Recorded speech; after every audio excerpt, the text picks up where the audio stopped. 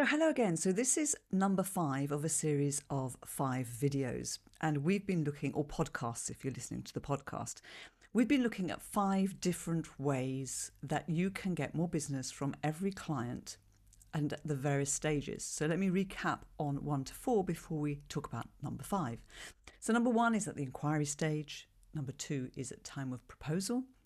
Number 3 is at the stage of briefing once you've been booked. And number 4 is when you're actually delivering your content, delivering your masterclass, keynote, whatever it happens to be. And number 5 obviously is going to be after you've done a great job, right? And of course, you will have done a great job. You've delivered on the objective. You've got a happy client. Lots of things you can do. So many actions you can take to get more work. Let me give you a couple. So number 1, you must ask your very happy client if they can introduce you to somebody else.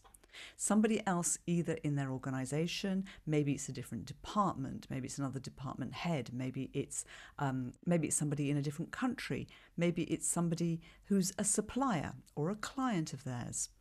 Maybe it's their husband's business, but ask them because they're happy, so they will be happy to do so. Don't ask them to refer you, ask them to introduce you. And you'll be surprised, they'll probably introduce you to more than one person. People don't keep secrets when someone's good and they've had some joy. They will share the joy. Okay, second one for you is to actually make sure you've left something with the client. You want them to remember the main messages. You want them to remember the takeaways. You want them to take action. And to help them to do that, you want to leave something. It might be that you've sold in a book and you've personalized it. It might be that you send them slides afterwards or a write-up. You might create a couple of videos or a series of videos for them. Whatever it is, give them something that keeps you top of mind and keeps what you've taught top of mind, because really you want to keep that change going and that momentum going. And you're going to go back to that client at some point, whether you go back to them 3 months later or 6 months later. You're going to be checking in. What's changed since I spoke? What's still stuck? What are the people doing? And when I say stuck as in stickiness, as in it's stayed with them and they've made changes.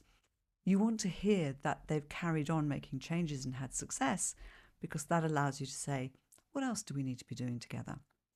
Okay, I hope you try those. And if you have any others that you would like to share with me, do share them. There are so many different ways, but always be looking for opportunities to do more with each client, because the more you do, the more you help them. All right, take care.